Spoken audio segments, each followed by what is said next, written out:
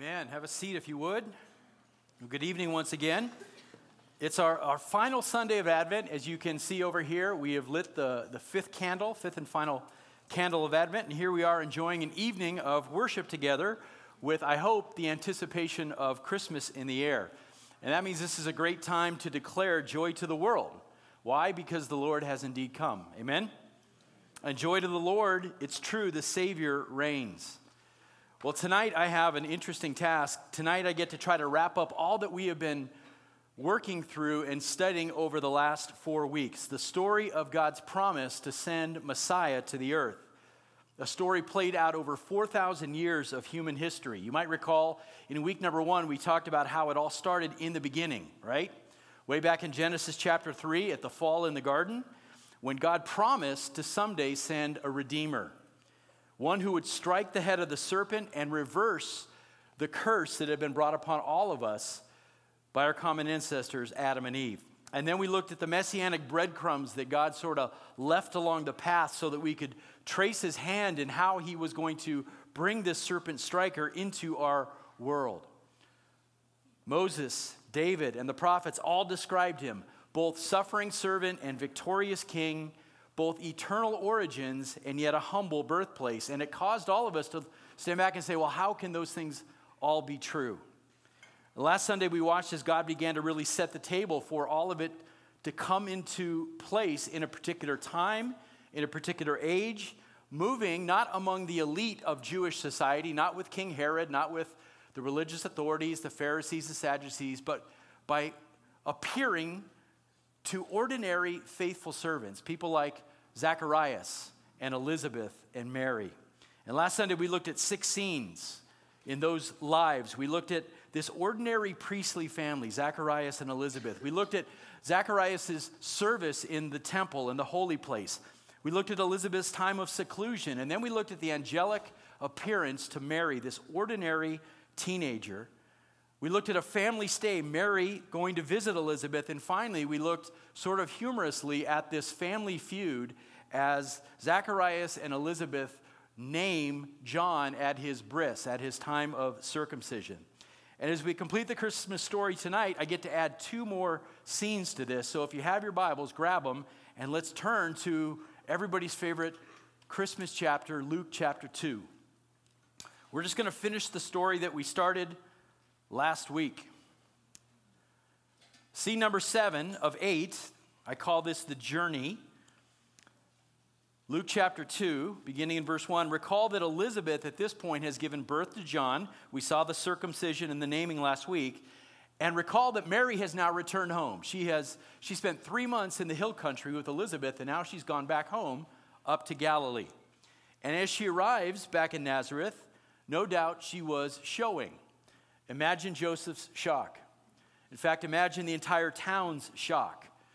Joseph would have been forced at that moment to conclude that while she was away for these 3 months, that she must have had sexual relations with some man while she was in Judea. And so Joseph, who obviously cared deeply for Mary, determined that he was not going to make a public spectacle of her, but was going to discreetly send her away. And it's at this point, and we looked at this 2 weeks ago in the Gospel of Matthew, when the angel, presumably Gabriel, comes and appears to Joseph and explains the whole situation. And Joseph, good man that he was, right? We don't know a whole lot about him from Scripture, but seems to be a man with a good heart. And think about how overwhelmed he must have been to hear that he was going to have to parent the Messiah of Israel. Parents, you know exactly that type of pressure. That's sarcasm.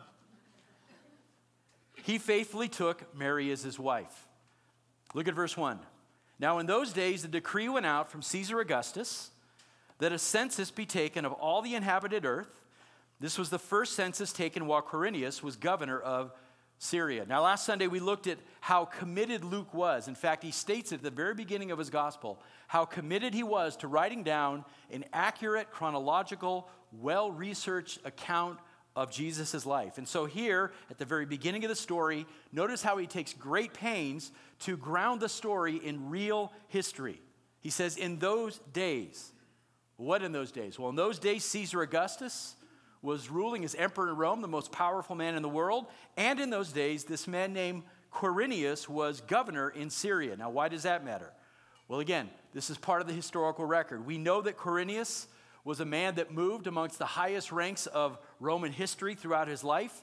We know that he led Roman legions in battle on several occasions. We know that he served a term as a Roman consul, which was the highest political office within the Roman Empire at the time, and that he's mentioned by two of the period's most important historians, other than Luke. First of all, by the Roman historian Tacitus, and also by the Jewish historian Josephus. So he's a very real man and a very important man in Roman history. So Luke gives us this key historical data, things that we can work with, that this is a very real period of time, not some age in some imaginary or mythological period. Very important. Verse 3. And everyone was on his way to register for the census, each to his own city. Joseph also went up from Galilee, from the city of Nazareth, to Judea, to the city of David, which is called Bethlehem, because he was of the house and the family of David, in order to register along with Mary, who was engaged to him and was with child. So again, more historical data here. We see real places. We see the region of Galilee. We see the city of Nazareth. You can still visit these places today. You can still put a shovel in the ground and see that they were real places. You can dig up this type of history and know that the Bible records truth. We see Bethlehem, the city of David. It's about 7,500 miles from here. It's a very real place. It's a very real town, not a fictional place. This is not Narnia. This is not Middle Earth. Okay, it's important to understand that. This is not a galaxy far, far away. This is a real town 6 miles to the southwest of Jerusalem, a place that some of us in just about 4.5 months are actually going to go and see for ourselves. And again, I emphasize the historical nature of the account for this reason, because the rest of the story is going to have all kinds of supernatural occurrences to it. And the skeptic within us wants to read this and go, well, I'm not sure I believe in angelic visitations. But notice, Luke is saying, I'm a historian. I'm telling you, these are historical facts. We looked at his language last week. He says, I want to give you locked down truth. I want you to know that this is solid, it's stable, and it's unchanging, even the angelic visitations. We've got to take it all together. I want you to know, he says, that this story is rooted in historical facts, a combination, remember, of eyewitnesses and trusted sources, so believe. So we're told here in verses 3 to 5 that Joseph and a very pregnant Mary at this point, they complied with the Roman edict, okay? They're submitting to the governmental authorities. They leave Nazareth in Galilee, they travel to Bethlehem in Judea, and I'll put the map back up so you can see how far this trip is. You see the yellow dot up there, that's where Nazareth is. The blue dot is what? Jerusalem, and the white dot is Bethlehem, just about, again, 6 miles to the southwest of Jerusalem. So that's not a short journey, is it? Nor an easy journey. Imagine, I know some of you ladies can really identify with this. Imagine being 9 months pregnant and having to travel the distance of where we're sitting now to Disneyland on foot or on an animal. 9 months pregnant. Think about about 70 miles. Think about the distance there. Partly on foot, partly on donkey, about 7 days of travel, exposed to the elements, no camping gear.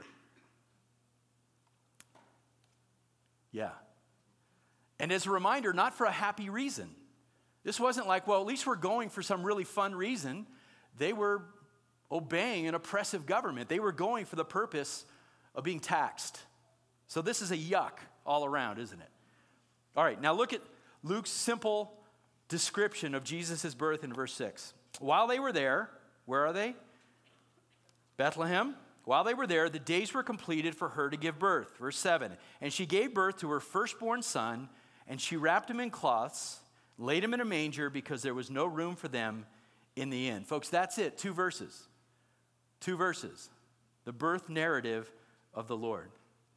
Now, a few things to notice here. You look at these first 7 verses, and to the eye, it looks like this is just recorded for us in sort of secular fashion. There's really nothing supernatural taking place in these first 7 verses. In fact, if you didn't know the story and you step back for a second and you read these verses, you might think, well, this is just a tragic story of a couple of young people that they're pregnant, they're traveling this long distance, and they give birth in sort of the dirtiest, most miserable conditions you can imagine. Just a tragic story. And frankly, if somebody then said, well, this is actually the story of God's Messiah coming into the world, We might protest and say, well, that doesn't make any sense at all. That seems completely inappropriate. Of all people, how does a redeemer end up in an animal's feeding trough? How does the Messiah of Israel end up wearing just strips of cloth to keep him warm? It just seems out of place to us, doesn't it? It seems inappropriate for a king. See number 8, we call it fields of glory. Look at verse 8. In the same region, there were some shepherds staying out in the fields and keeping watch over their flock by night. And an angel of the Lord suddenly stood before them, and the glory of the Lord shone around them, and they were terribly frightened. Now, don't read past this detail. Think shepherds for a moment. Shepherds. How much biblical imagery is centered around the concepts of sheep and shepherds? It's absolutely everywhere in the Bible. From Genesis 4 to Revelation 7, you will see all kinds of stuff about shepherds and sheep. I did a quick word search for sheep in the Bible.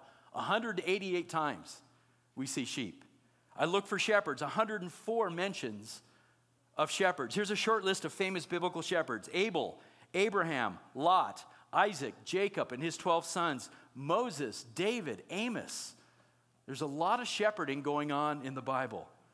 And the parallels and the symbolism in this narrative are way too obvious to ignore. First of all, think about this, that shepherds would be the first to hear the good news of the arrival of the one who will forever be known as the Good Shepherd. And they're the first witnesses. Second, that the flocks in Bethlehem, again, only 6 miles away, the flocks in Bethlehem were known to be one of the primary sources of sacrificial lambs that would be taken up to Jerusalem to be slaughtered. The parallels and the symbolism are obvious. So it seems wholly appropriate that God would send his messenger angel, not to Herod, not to the Pharisees or the Sadducees, but to these men, to simple shepherds. This was a category of men who in that age were despised and looked down upon everybody. All of polite society would not allow a shepherd in their door, smelly, dirty. They were so bad that they weren't even allowed. They were barred from courtrooms, so they couldn't even give testimony in that culture of that day. And so to these simple, downtrodden men, God announces in a blaze of glory the greatest news in the history of the world, the greatest news of all. Look at verse 10. The angel says to them, and haven't we seen this already twice? What do the angels always say first? Don't be afraid. They've got to be frightening, right? They've got to be incredibly intimidating. The angel said to them, do not be afraid, for behold, I bring you good news of great joy, which will be for all the people. For today in the city of David, there has been born to you a Savior who is Christ the Lord. This will be a sign for you. You will find a baby wrapped in cloths and lying in a manger. And suddenly there appeared with the angel a multitude of the heavenly host, praising God and saying, glory to God in the highest, and on earth peace among men with whom he is pleased. Peace. And we talk a lot about peace at Christmas time, don't we? Peace is the one thing that mankind cannot seem to lay his hands upon. Have you noticed that? Whether it's peace in his relationships, peace with other cultures, peace with other nations, peace within himself, peace with his Creator. But the coming of this child will indeed bring peace to those who seek it. To those, look at the end of it, the end of verse 14, to those with whom he is pleased, Luke writes, to those whom God will call, to those whom God will draw to himself, to those whom he will justify and save, all through this particular child born on this particular night in this particular town. Isaiah writes, of the increase of his government and of peace, there will be no end. So think about it. His glory, our peace, his mercy, our joy, his grace, our salvation. Verse 15. When the angels had gone away from them into heaven, the shepherds began saying to one another, let us go straight to Bethlehem then and see this thing that has happened, which the Lord has made known to us. So they came in a hurry. They found their way to Mary and Joseph and the baby as he lay in the manger. Now, when I read this part of the story, I've always had a question about this part of the story. Sometimes I have this weird mind where I read something and I go, well, wait, how did that happen? What happened here? The shepherds are filled with all this excitement about locating this child, and it says they found their way to the nativity scene. How? How exactly did they make it there? I know Bethlehem was not a big town. Scholars think somewhere between maybe 300, maybe 400 people tops. But even with those small numbers, how did the shepherds find Mary and Joseph and the baby in the middle of the night? They didn't know Mary or Joseph. right? They'd never seen them. They didn't know how to recognize them. In fact, did anyone in Bethlehem that night know Mary and Joseph? It's a question. So how do you run into a town to find people you don't know and can't recognize? Anybody else ever thought of that question? Read through this? I know I'm weird. But how did they do it? Well, I think this is why the birth takes place in such a unique way. There needed to be something very unique about the nativity scene for the shepherds to locate. It's an identity thing. So look again at verse 12. The angel says, this will be a sign for you. That's a strange statement. So they said, this is a sign. Look for a particular baby in a very unusual situation. He's going to be in an animal's feeding trough. That's pretty hard to miss. So I'm convinced that the tragic features of the story, the ones that make us say, this looks so inappropriate for God's Messiah, those are the very features which help the shepherds locate the Christ child for the purpose of worshiping. The only question I have is, how many doors did they knock on that night as they were going through the city, right? How many people answered the door and said, what are you doing? Did some people who answered the door, did they explain to them? Did they then follow the shepherds? Was it like an all-out search in Bethlehem? I picture maybe if you're looking at Bethlehem from the top of the hill, all these lights going on all over the place. Where is this couple and where is this child? Imagine then for a moment what the scene would have meant to the shepherds. They locate Mary and Joseph, they locate the baby, and these shepherds come and they bow down and they think to themselves, listen to this now, this is the King of Israel. This is God's Messiah. It was announced to us, shepherds. This child is born in poverty, like us. Born in such a lowly state, like us. Born unclean, like we're considered unclean. Lying among animals of the field. Imagine what they might have thought. Is it possible that Messiah has come to earth for men like us? Is it true that even shepherds will be welcome at God's table? It's a powerful scene. Before I wrap up this half of the sermon, I want to go ahead and invite the worship team to come up. Guys, come up and get settled because we're going to sing again in just a moment. And as they do that, try not to focus on them, but stay with me. Look at verse 17. When they had seen this, they made known the statement which had been told to him about this child. And all who heard it wondered at the things which were told to them by the shepherds. But Mary treasured all these things, pondering them in her heart. So imagine the scene. You're Mary or Joseph, the baby's in the manger, and all of a sudden these shepherds come up. And again, we don't know how many there were. We don't know if there were other townspeople that come up, but suddenly this crowd circles around. Now, remember, they had received their own angelic visitations, and they'd been clued in about who their son was, but still they're processing all of this information. To hear the shepherds tell this story, a multitude of angels appeared to us in the field. I know we don't know how many a multitude is, but people have suggested thousands of angels appearing in the field. To hear that story, it must have been overwhelming. And I think this is why Luke records, Mary treasured these things, pondering them in her heart. What does that mean exactly? You can picture her mind and her heart. It's filled with a mixture of joy and amazement and fear and wonder. And so she's treasuring all of it, but she's also pondering, right? Picture it. You're processing all that's happened. How much has Mary gone through in the last 9 months of her life? I mean, seriously, think about this. She's just an average Galilean teenager one day, and the next thing you know, all of these things are happening. First of all, she's having a baby. She's still never been with a man, but she's having a baby. Angels are appearing all over the place. They're making announcements. Are you serious? My baby is going to be the Son of God? I don't think we could possibly grasp where Mary's head was at this point, but clearly she's treasuring and she's pondering. Last verse here, verse 20. The shepherds went back, glorifying and praising God for all that they had heard and seen, just as had been told to them. Now, so catch the irony here. I'm convinced that God's sense of humor, his sense of irony is so strong.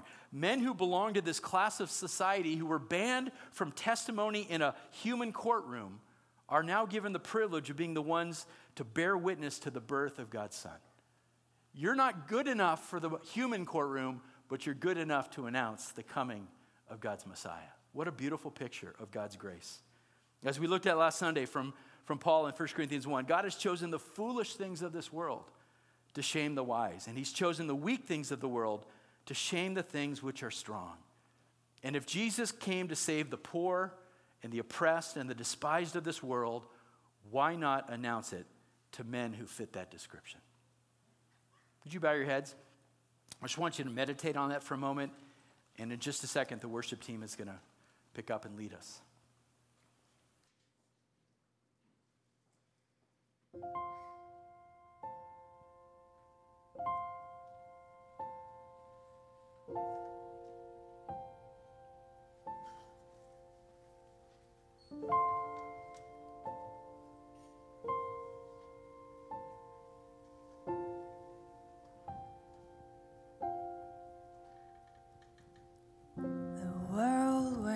For a miracle, the heart longs for a little bit of hope. Oh come, Emmanuel.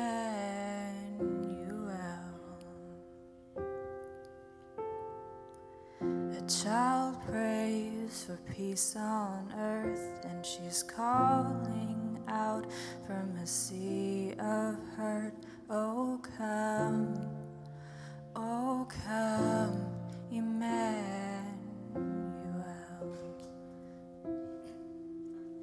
And can you hear the angels singing glory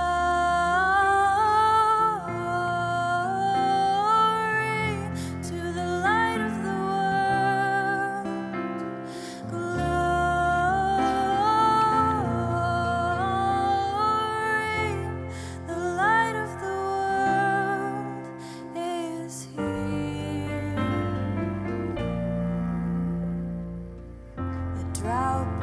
With the tears of a mother, a baby's cry is the sound of love. Come down, Emmanuel.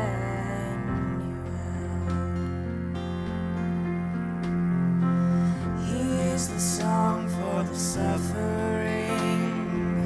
He is Messiah, the Prince of Peace has come. He has come. Emmanuel. Oh, glory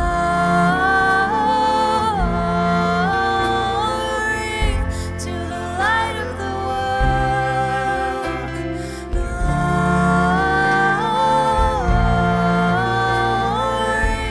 to the light of the world. For all who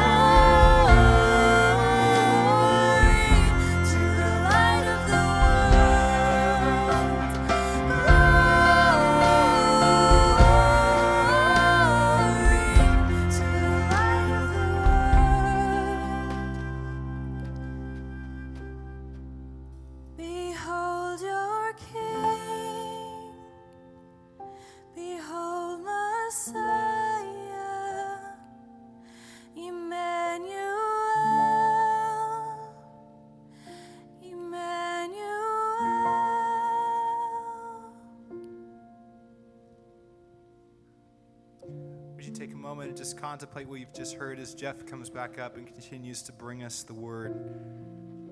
Behold your King. Behold Messiah. Amen, amen. Thank you, Stacy. Turn your Bibles to Galatians chapter 4. We're not done in the Word. Galatians 4, go to verse 1. Now that we've examined the birth narrative in Luke 2, what I want to do to finish our Advent study well is to sort of peek behind the curtain. We've seen what's happening on the ground. Let's peek behind the curtain just a little bit. We'll do that here in Galatians 4. Let me just start with some context here in Galatians. As we come to chapter 4 of this important book, Paul has been drawing for the church a contrast between the old covenant and the new, between living under the law of Moses and living by faith in Christ. And he describes life under the old covenant law like living under a temporary guardian, living in the custody of somebody who has oversight in your life. Consider a young man who is the heir to a massive estate, is worth billions of dollars, but he's not yet old enough to take possession of it. So what does he actually own? Nothing. Not yet. He will someday, but not yet. Until he comes of age, he's stuck living under this guardian, somebody who is helping him to live a life of discipline. This person tells him when to wake up, when to go to school, what to wear, how to behave, what time to go to bed. His life is not yet his own. He's more of a slave than he is a son.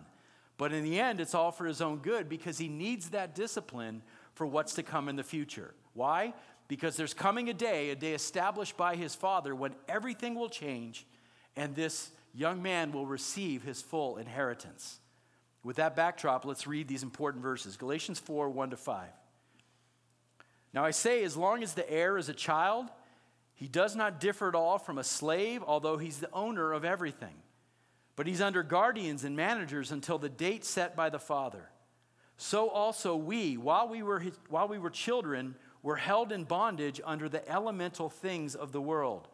But when the fullness of the time came, God sent forth his Son, born of a woman, born under the law, so that he might redeem those who were under the law, that we might receive the adoption as sons.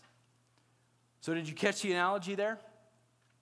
Prior to the advent of Christ, under the old covenant law, God's people were living under the discipline of a temporary guardian. They were owners of a great inheritance, but they weren't ready to receive it yet, so they were stuck, so to speak, in elementary school until a time when they would grow up. But that changed one day, for the Father had established a specific time to change everything. In the fullness of the time, Paul writes, when he would act to make his people full-blown sons and daughters with all of the privileges that come with being heirs. To being heirs. What did the Father do? He sent forth his own Son into the world. He sent his Son to Bethlehem. He sent his Son to Mary and Joseph. He sent his Son to the shepherds, to the Magi, to you and to me, and to all who would trust in him and receive him by faith alone. That's what happened. That's what makes the difference. Amen? So I want to look at three important aspects of the language that Paul gives us here. Here's the first one. The first one speaks to origin. God sent forth his Son. So now we peel back the curtain. We get to look behind and we see, well, this is how Bethlehem happened. God sent forth his Son. This is the origin of the Messiah. We've been looking at all this Old Testament prophecy leading up to this. The serpent striker is coming. Well, when and where did he come from? He wasn't created. He wasn't just born. He was sent forth by the Father. Very important language.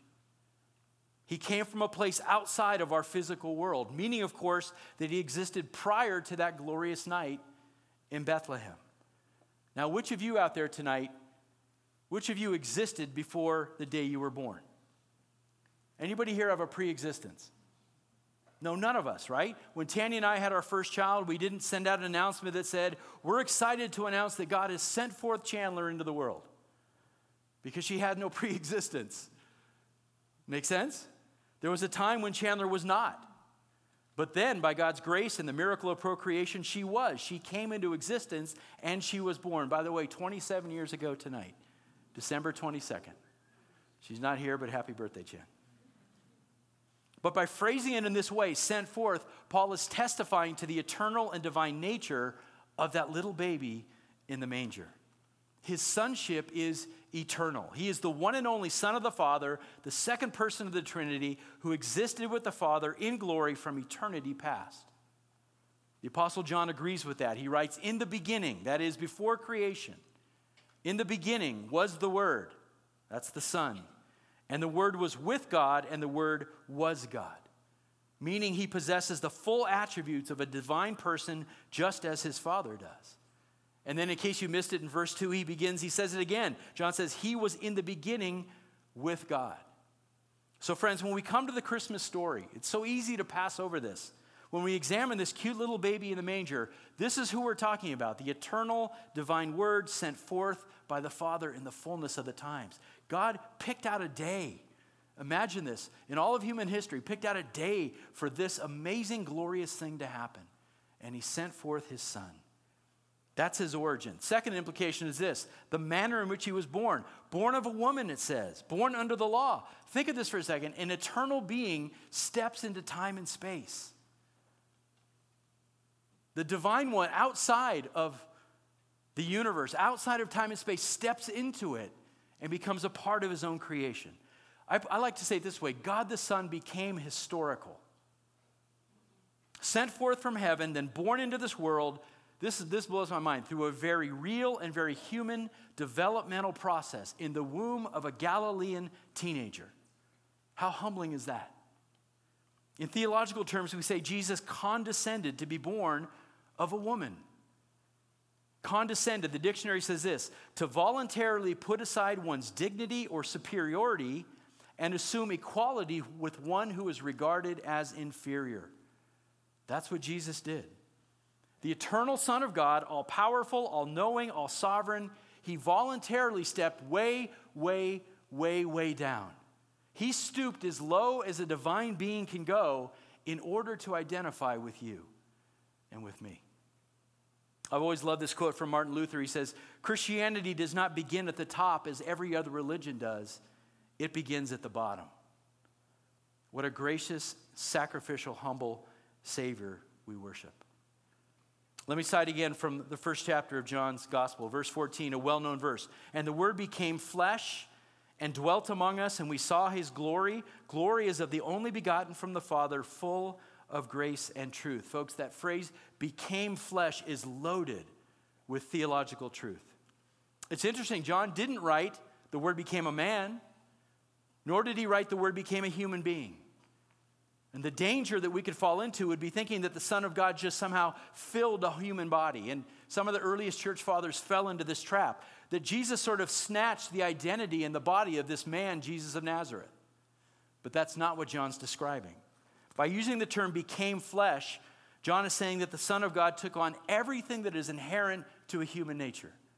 Every single bit of it, body, soul, will, and emotions. Jesus didn't just pretend to be a human. He wasn't playing at the concept. He actually became flesh. It's hardly fathomable when you think through all the implications of what that means. And we don't like talking about it because it's funny, as Christians, it's almost like we prefer to just look at him as deity and we don't want to think of him as human, but don't fall into that trap. Fully human. That means God the Son was kicking in his mother's womb. God the Son given eyebrows and elbows and 2 kidneys and a spleen. God the Son with wrinkled skin, crying for food, needing his diaper changed. God the Son learning to crawl, spilling his milk, bumping his head. God the Son obedient to fallible parents, educated like a typical Jewish boy. God the Son with pimples, with bad breath. God the Son with his voice changing, with his beard finally beginning to grow. God the Son with, young girls crushing on him. This one will break Grant's heart. God the Son maybe singing off tune.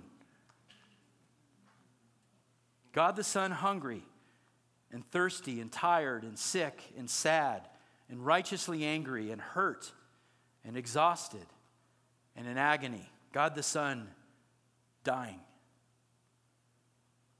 Some think it's too irreverent to talk like that, to talk about Jesus being that much of a human, but it had to be so. As Hebrews 2:17 says, he had to be made like us in every way, so that he might become a merciful and faithful high priest to make propitiation for the sins of the people. And so the invisible becomes visible, and the untouchable becomes touchable. And the unbreakable becomes fragile, and the exalted becomes humbled, and the famous is turned into obscurity, and the glorious is subjected to shame. All those things are true. As we've been singing every Sunday during Advent, he is the infinite infant God. Have you been listening to the lyrics of that song? The artisan inside the paint. The architect inside the plan. Think about it this way. The playwright who's writing the story puts down the pen and steps onto the stage and becomes the main character of the story. That's what Jesus did. It really is the greatest story that anybody could tell. Think of the juxtaposition of these things. The Word was, and he became. The Word was with God, but he dwelt with us. The Word was God, he became flesh. He's the God-man. Two distinct natures, one divine, one human, united in one person. Remember, when the Word became flesh, he didn't cease to be the Word. The baby Jesus who was wrapped in those cloths and lying in that manger, the one who needed a diaper change, was still the all-powerful, omnipresent Lord of the universe. This is hard to wrap your mind around, isn't it? How can that be, you ask? Well, God cannot be and never is limited by time and space.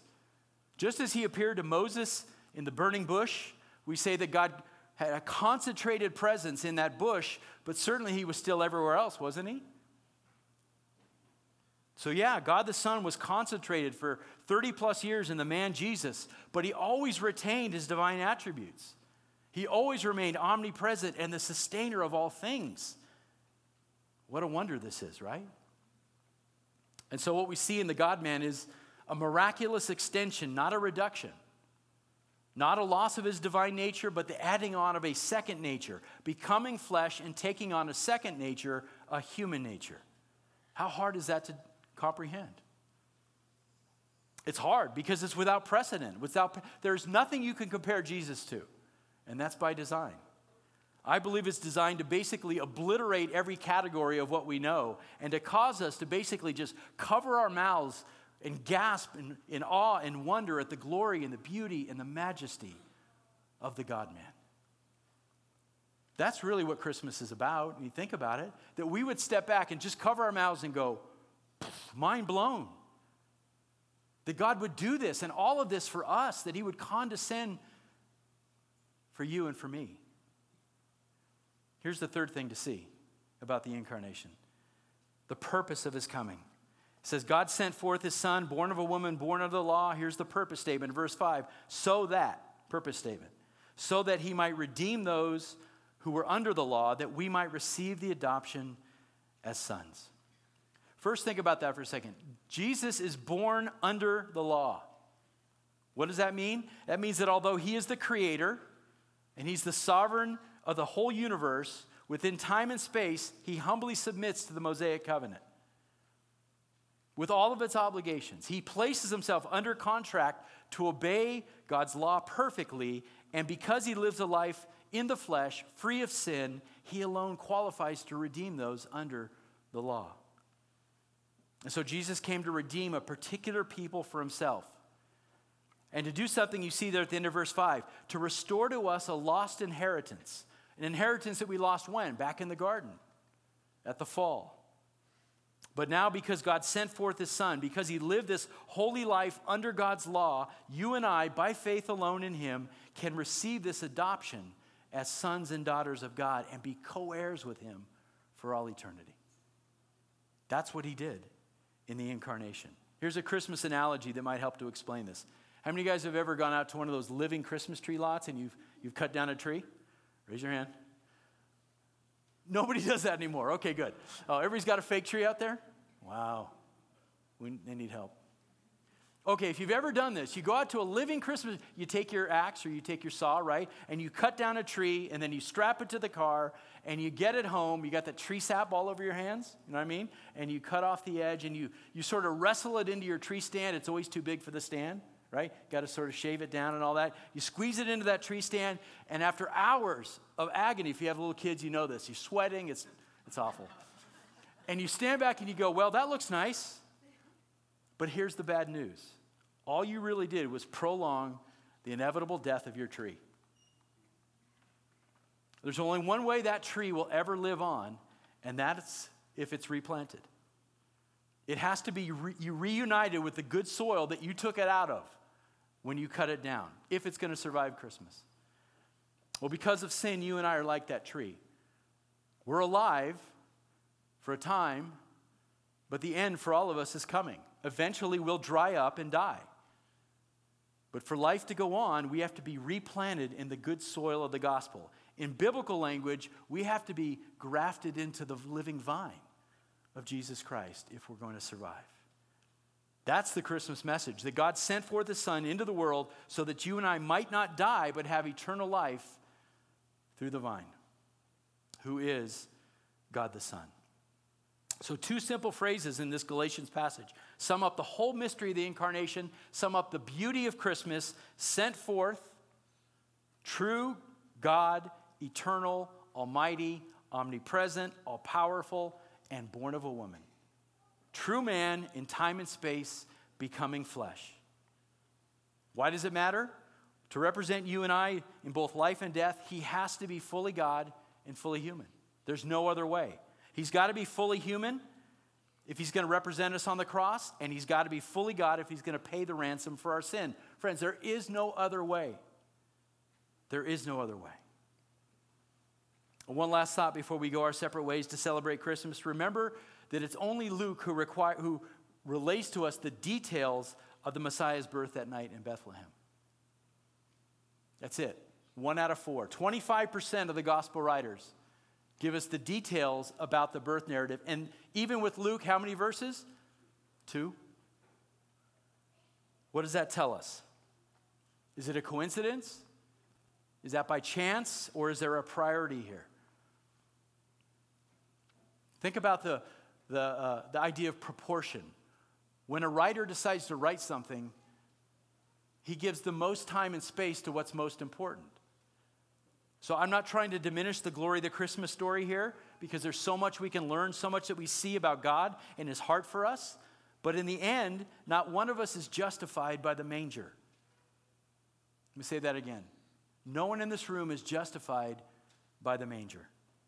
Yes, Christ had to be born. He had to become flesh. He had to live a perfect life to represent us. That's definitely part of essential Christology, but it is His atoning work on the cross that that is the foundation for our justification. Ultimately, our salvation and adoption as sons and daughters comes to us because of the cross, not because of the manger. So why then do most people prefer Christmas to Easter? I fear it's because the manger is far less threatening than the cross. Jesus, the baby, is sweet and cuddly. Makes for great cards. He's controllable as a baby. Folks have no problem worshiping the cute little baby. But Jesus hanging on the cross is much different, isn't it? It's bloody and it's messy. And folks want to avert their eyes. And folks don't want to talk about a sovereign, holy God who demands payment for sin. No, thank you. Give me the baby in the manger. They don't want to talk about a God who deserves our obedience and our submission and our worship. And so, friends, tonight I would say this: adoring the baby in the manger is great, but it's not enough. Every time you see the manger, make sure you also see the cross. That's why even on our stage here, we have a manger, but we have this red fabric coming out of it. When you see the manger, see also the cross. When you think of Jesus' tiny hands and tiny feet, remember they were nailed to a Roman cross as a man. One person, one God-man, one Messiah, one Redeemer, one serpent striker, one suffering servant, one eternal King. Jesus said, I'm the light of the world. And once again, John the Apostle agrees. John says, in Him was life, and the life was the light of men. The light shines in the darkness, and the darkness has not overcome it. The true light, which gives light to every man, was coming into the world, and to all who received Him, to all believed in His name, He gave the right to become children of God. And so tonight we celebrate and we honor and we worship the light of God's Messiah and God's Son. And we're going to do that in just a moment by lighting candles. that are going to spread all over this room and hopefully spread from this room out into our community as we share the good news of Christmas. The manger, yes, but the cross as well. Will you pray with me?